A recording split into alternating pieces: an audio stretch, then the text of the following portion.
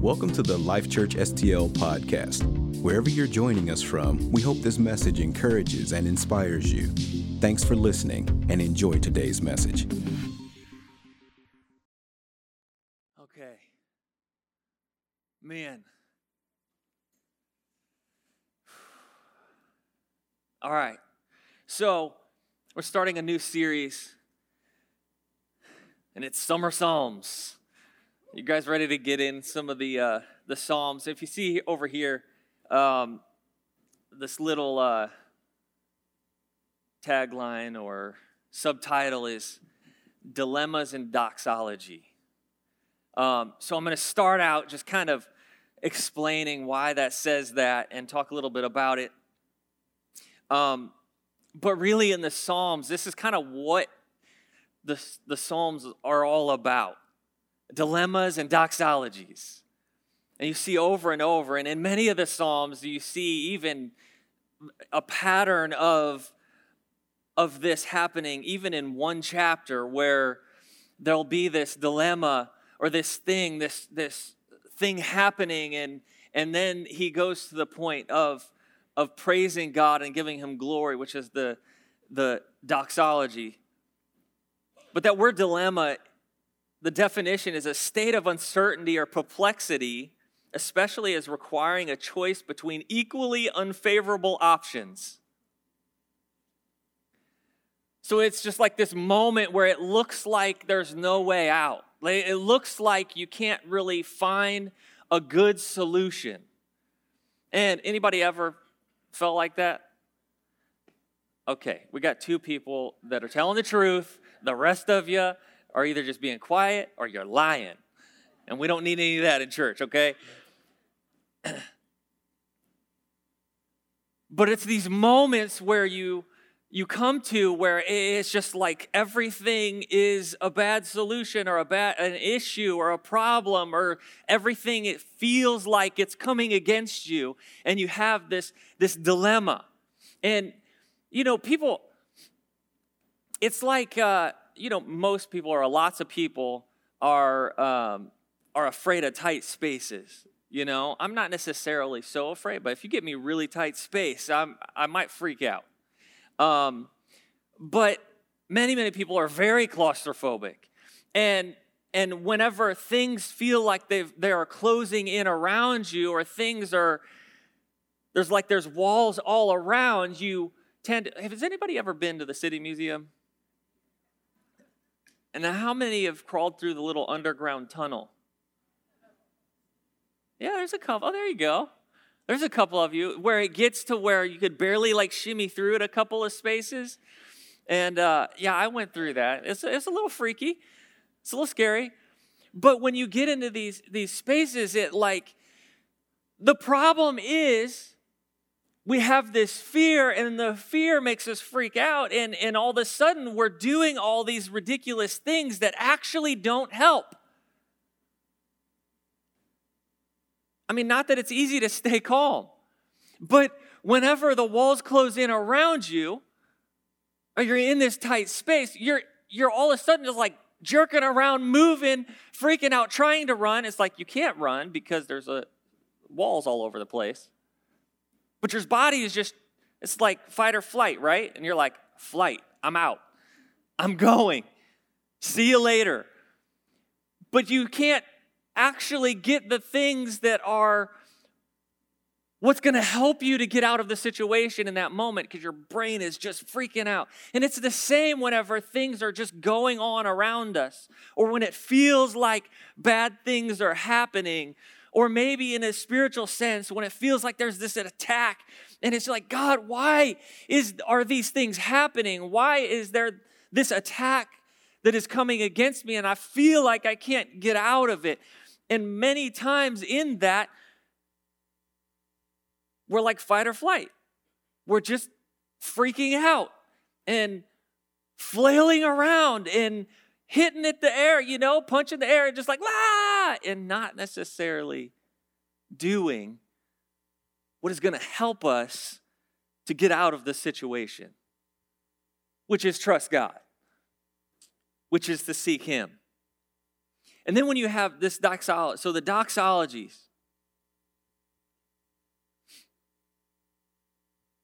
the word doxology comes from the Greek words that, if you separate it apart, is doxo and logos. And it means glory and words. So it's words of glory. So doxology, what that means, and this word doxology is not actually in the Bible, but it came about when they were trying to create, like, you know how they separate scriptures into different, like, these are scriptures of the love of God and who he is and what he did and all these different ways. And they came up with this name to talk about those scriptures that glorify God and talk about who he is. And that's how this came about. So it's the word of glory. In Ephesians 1:3, it says, "Blessed be to God and Father of our Lord Jesus Christ, who has blessed us with every spiritual blessing in the heavenly places in Christ." This is a scriptural doxology. And whenever you say doxology, most of you, maybe, many of you know that we tend to think of the hymn. You guys know what it is? It's named the doxology. It's from like the 1500s. And it says, praise God, from whom all blessings flow. Praise him, all creatures here below. Praise him above, ye heavenly host.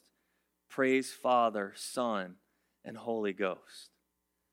And it's in the same way a doxology that was written, a hymn, a song that was written to praise and to glorify God. So that's what we're talking about here, and that's really what is happening in these psalms. It's these dilemmas and doxologies. It's these situations that David has gone through and he's talking about, and it's also these praises and words of glory to God for who he is, what he's going to do, or what he has already done. I don't know about you, but I love that. And really, in these Psalms, what's really cool is that it gives us a picture of really what goes on in our life today. It doesn't say exactly, so I'm going to be in Psalm 40, and it doesn't say exactly what happened that David was going through, but it just kind of talks about him being in a pit. We don't know if that was of shame or if he was being attacked on every side or anything like that, which I know there was different cases in his life of all these different things that happened, but he's talking about being in a pit. But I love that in this moment, in this scripture, I think that we can put ourselves in there, because it's not talking about a specific thing. And when he just talks about being in this pit, in this dilemma, I put myself in there and say, I've been in that same place. I've been there. And then I can see how he goes through this song or this scripture writing about who God is, the issues that he has had or is in, but how God is everything that he needs. So I think I'm going to read this whole chapter, if that's okay. You guys all right with that? All right. I mean, because really, to me, sometimes I think, like, can we just read the Bible and not hear all the commentary anyways? But just me. Psalm 40, verse 1, it says, "I waited patiently for the Lord, and he inclined to me and heard my cry. He also brought me up out of a horrible pit, out of the miry clay, and set my feet upon a rock, and established my steps. He has put a new song in my mouth, praise to our God. Many will see it and fear and will trust in the Lord. Blessed is the man who makes the Lord his trust and does not respect the proud, nor such as turn aside to lies. Many, O Lord, are your wonderful works which you have done, and your thoughts toward us cannot be recounted to you in order. If I would declare and speak of them, they are more than can be numbered. Sacrifice and offering you did not desire, my ears you have opened. Burnt offering and sin offering you did not require. Then I said, behold, I come. In the scroll of the book it is written of me. I delight to do your will, oh my God, and your law is within my heart. I've proclaimed the good news of righteousness in the great assembly. Indeed, I do not restrain my lips, O Lord. You yourself know. So in this, okay, there is going to be some commentary. Sorry, but I just, like in this scripture as he's going through, he's talking about what he's going through and what happened. When he talks about who God is, and then I see this moment where he's saying, listen, I recognize that I had this choice to either keep silent or talk about who God was and who he is and what he's done. And he says, I have proclaimed the good news of righteousness in the great assembly. Indeed, I do not restrain my lips. How many times do we restrain our lips, you know? And God's been good and he's done so many good things for us, and you're just like, yeah, but I don't really feel like talking about it. Somebody needs to hear what God's done in your life to help them get through what they're going through. And you're like, I'm not much of a talker. But let's not restrain our lips. He says, I have not hidden your righteousness within my heart. I have declared your faithfulness I've declared. I've shouted it out. I've yelled it. I've screamed it from the rooftops. I haven't kept it inside, but I've declared your faithfulness and your salvation. I have not concealed your loving kindness or your truth from the great assembly. Do not withhold your tender mercies from me, O Lord. Let your loving kindness and your truth continually preserve me. For innumerable evils have surrounded me. We get back into this moment where he's talking about the stuff, the pit, the mire, my iniquity. So first of all, he talks about what's going on, maybe like what's outside, what's happening outside of him, things happening to him. But then he goes into, see, so many times we can think like, oh, all these things happen. We blame things on everybody else, right? It's easy to do, and many times we do it. Oh, well, it's because of this or this person or this reason. But he claims and calls out that there's something in him that shouldn't be there. He says, my iniquities have overtaken me so that I am not able to look up. He's come to these moments where that sin and that shame, the things inside of him have caused him to feel so shameful that he can't even raise his head. Now, we don't have to raise our hand, but I know that many of us have been in those moments. We all go through those moments. We have. But what happens in those moments, and what do we do? He says, there are more than the hairs of my head. Therefore, my heart fails me.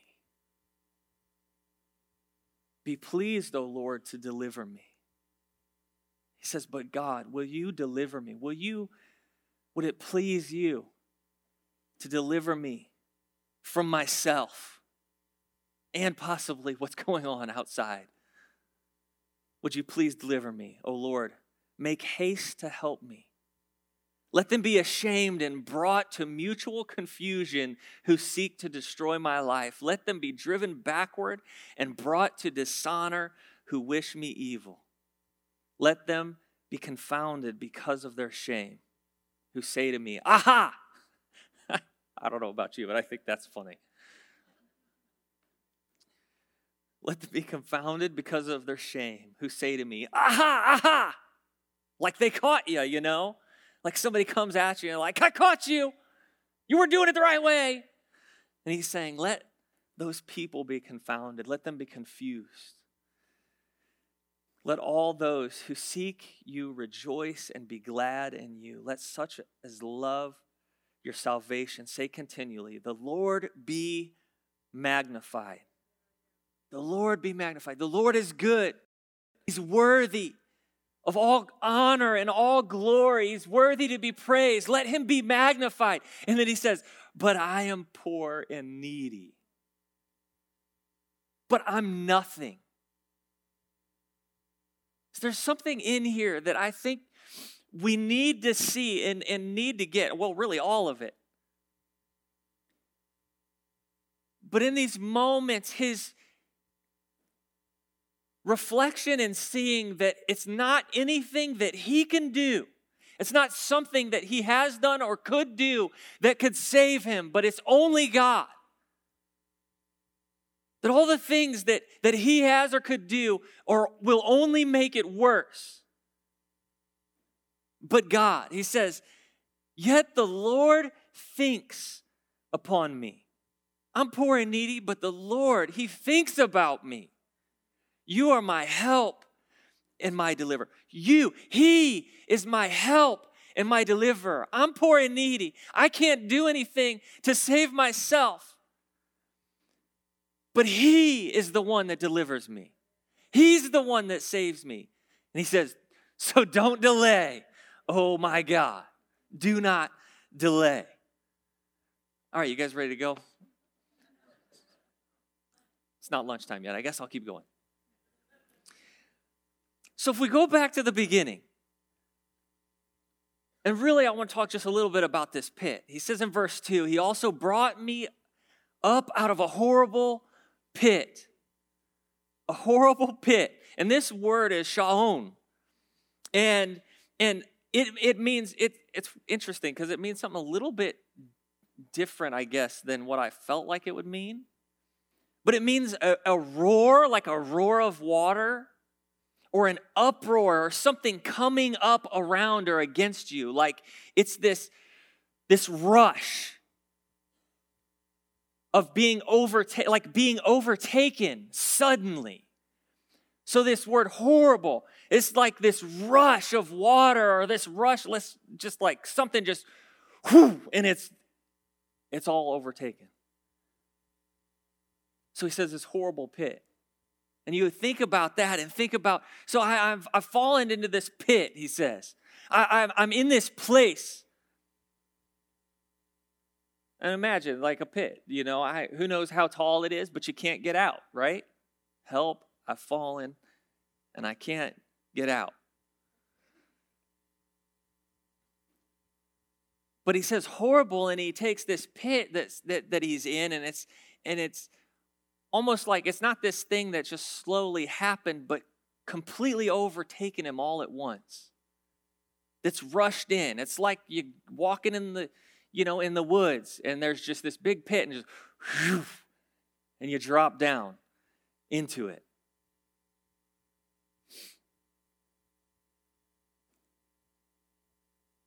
And then he talks about this mire or this mud. And in Jeremiah 38:6, it says, so they took Jeremiah and cast him into the dungeon, or it says a pit in some translations, of Malchiah, the king's son, which was in the court of the prison. And they let Jeremiah down on ropes. It was far. They had to let him down on ropes. They didn't just toss him in.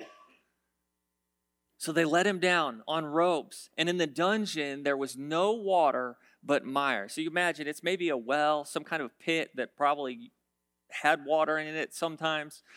But it had no water at this time. There was no water but mire, but mud. So Jeremiah sank into the mire. So you get this picture out of this story of Jeremiah where this mire and this mud is this like, you ever been in like mud that you just sink down in and you can't really get out? You can't really move your feet.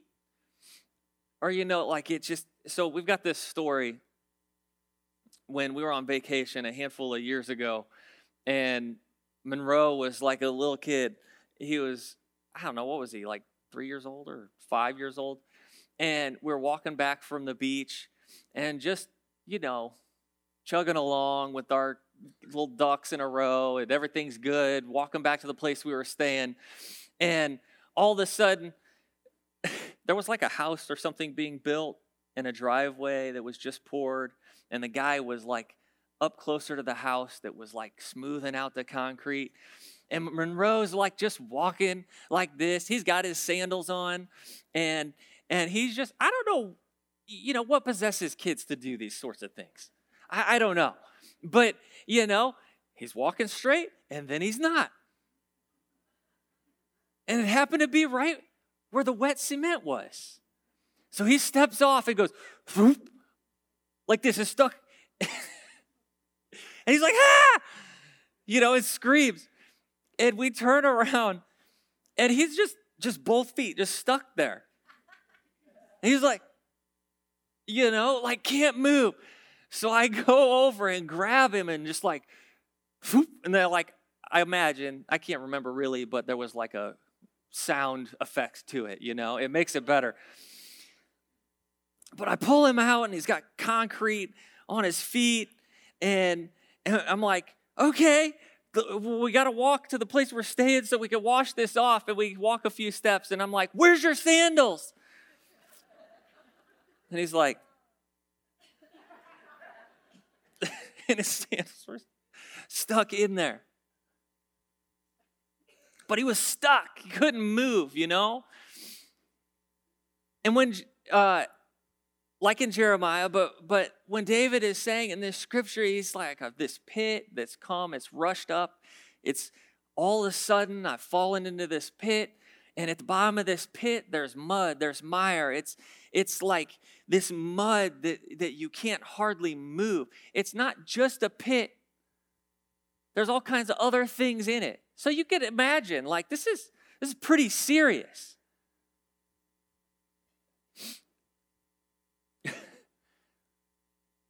But in verse 1, he says, I awaited patiently for the Lord, and he inclined to me and heard my cry. For the first thing really is David cries out to God.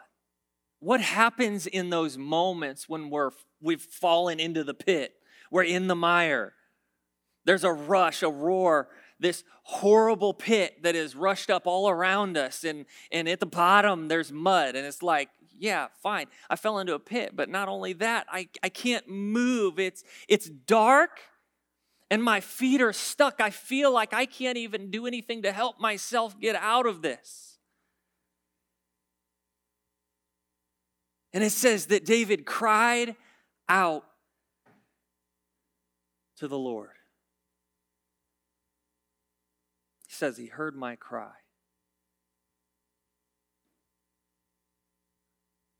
And I think one of the reasons that God loved David so much is that he cried a lot.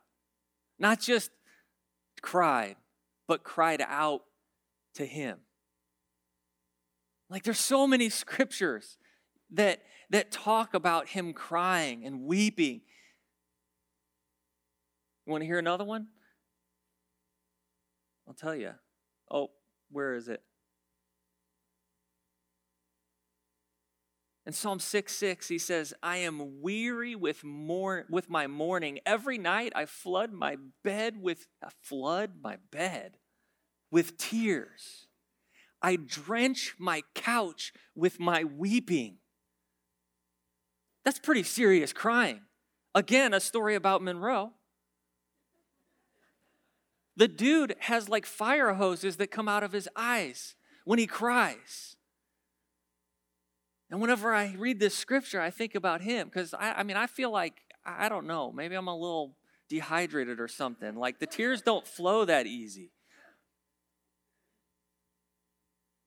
But not only do the tears, it's just like this, and then he's got salt stains on his face. Anyway, David cried out to God. He fell on his face before him, crying out to him, pleading with him, saying, God, you're the only one that can help me. I can't help myself. All this stuff is happening around me, these things happening to me, these things that I've done that have made a mess of my situation. All these different things have happened. But God, you can save me. I trust in you. And in verse 4, it says, blessed is the man who makes the Lord his trust and does not respect the proud. We can't trust people. We got to trust God. Who are we putting our trust in? In these moments, are we looking to somebody else to save us? Or are we looking to God?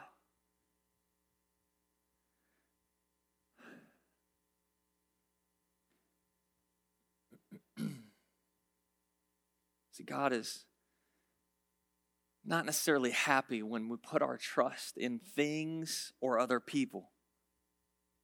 Psalm 118:8, it says, it's better to trust the Lord than to put confidence in a man.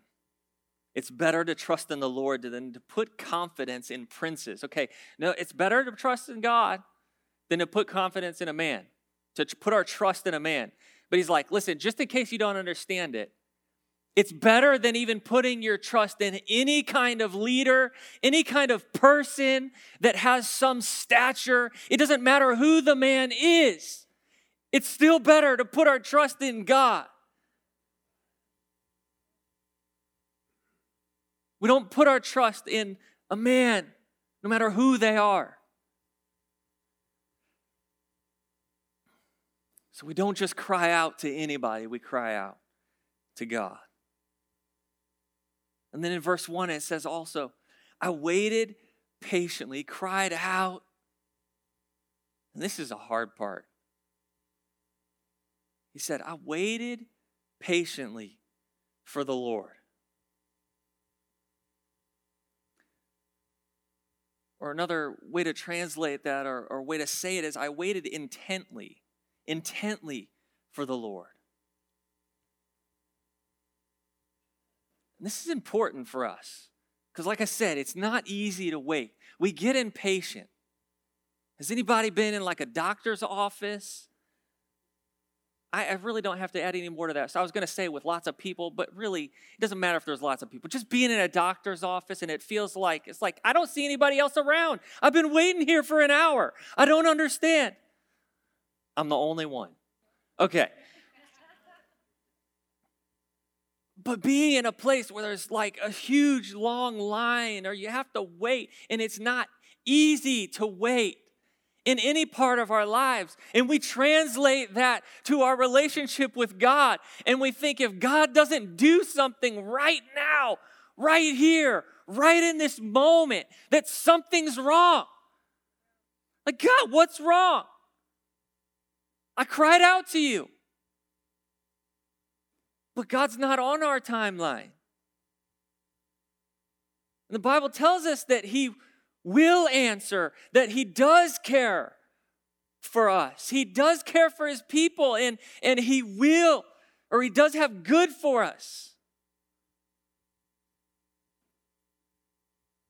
Just doesn't say that He'll do it right away.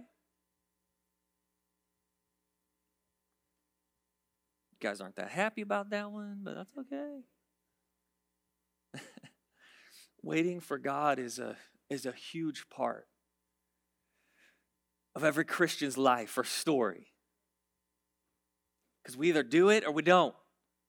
It's a huge part because we don't and we go the wrong way or go our own way, or it's a huge part because we do wait on Him and we see what He does and what He wants to do for us.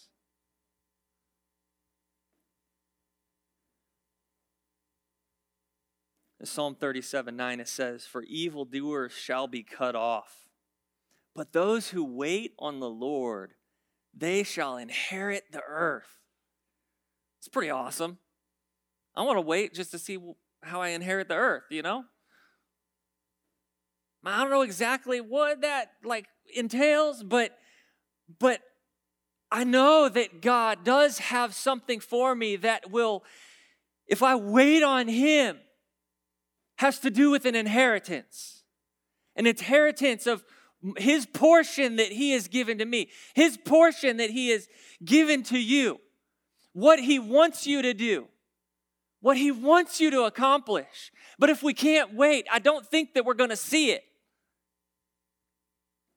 And I've been in those places myself before. I'm just going to talk about myself because I don't want to call you guys out. Where it's hard to wait and you try to do stuff on your own and you get anxious and you just keep going.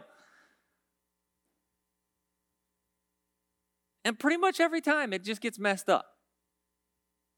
Because it's me. Because I'm not waiting.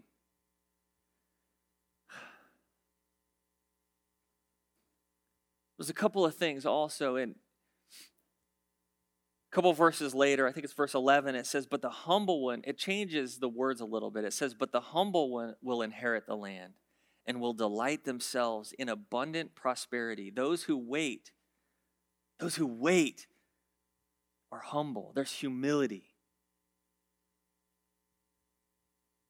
Again, thinking about a doctor's office or one of those long lines. You know those ones that are super impatient, that can't wait?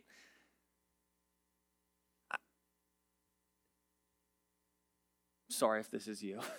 But I think about it, I think, man, why do you think you're so much better than everybody else? Why is it that you think that you should, they're trying to skip in line? And I've done that before. Call myself out.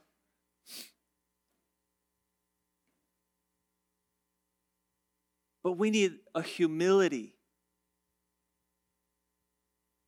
to wait on God.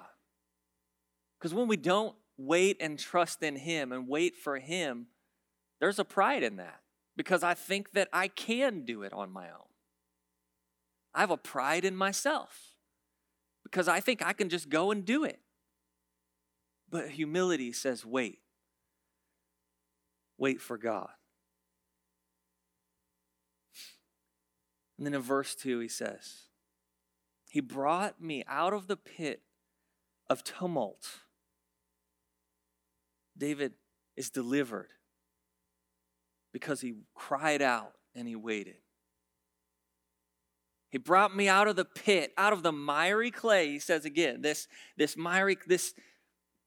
nasty mud that I was stuck in at the bottom of this pit. He brought me out of it and he set my feet upon a rock, making my steps firm. Not only does God bring us out of this situation, but he wants to put us on firm ground. He doesn't bring us out and then put us on sand.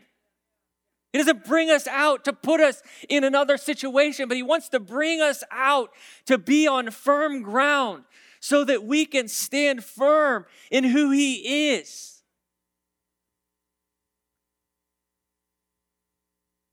Not only so that we can be out of this pit or this situation, but so that we can be strong and steadfast and immovable. He set my feet upon a rock and made my steps firm.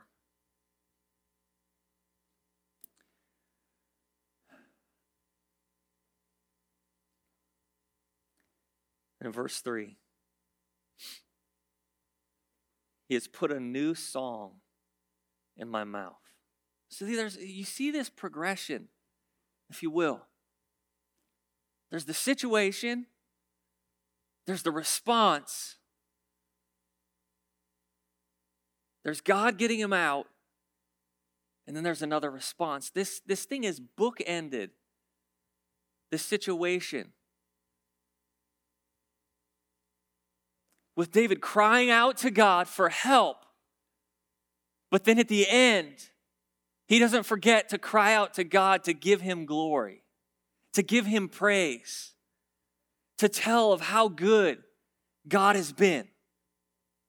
He says, he put a new song in my mouth, praise to our God. Many will see it and fear, and I will trust in the Lord. We got to sing. God wants to put a new song in your heart. See, God wants to do these things. He wants to bring us out of these situations, not just so we can sit around and twiddle our thumbs, not just so we can sit around and mope, but He wants to do it because He wants to see a new song in our heart. And I'm not going to be the one to sing. It doesn't mean you have to get up here and sing, but there should be a joy and an expectancy and a song, a praise, a glorifying God in your heart. It doesn't even have to come out of your mouth, but there better be a song. There better be something in you when God does something for you.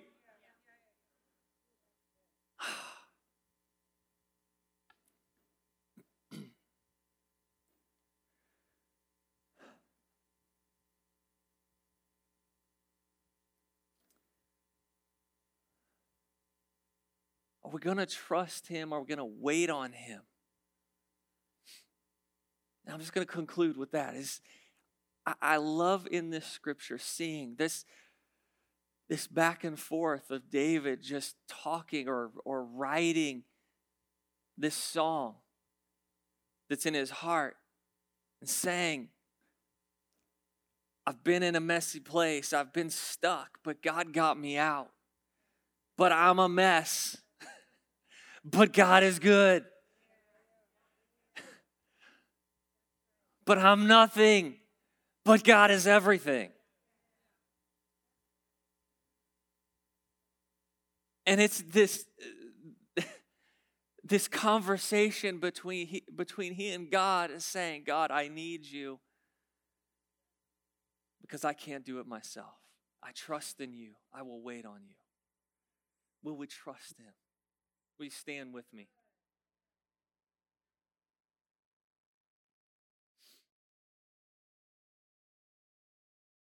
Thanks for listening today. We pray this message encourages you.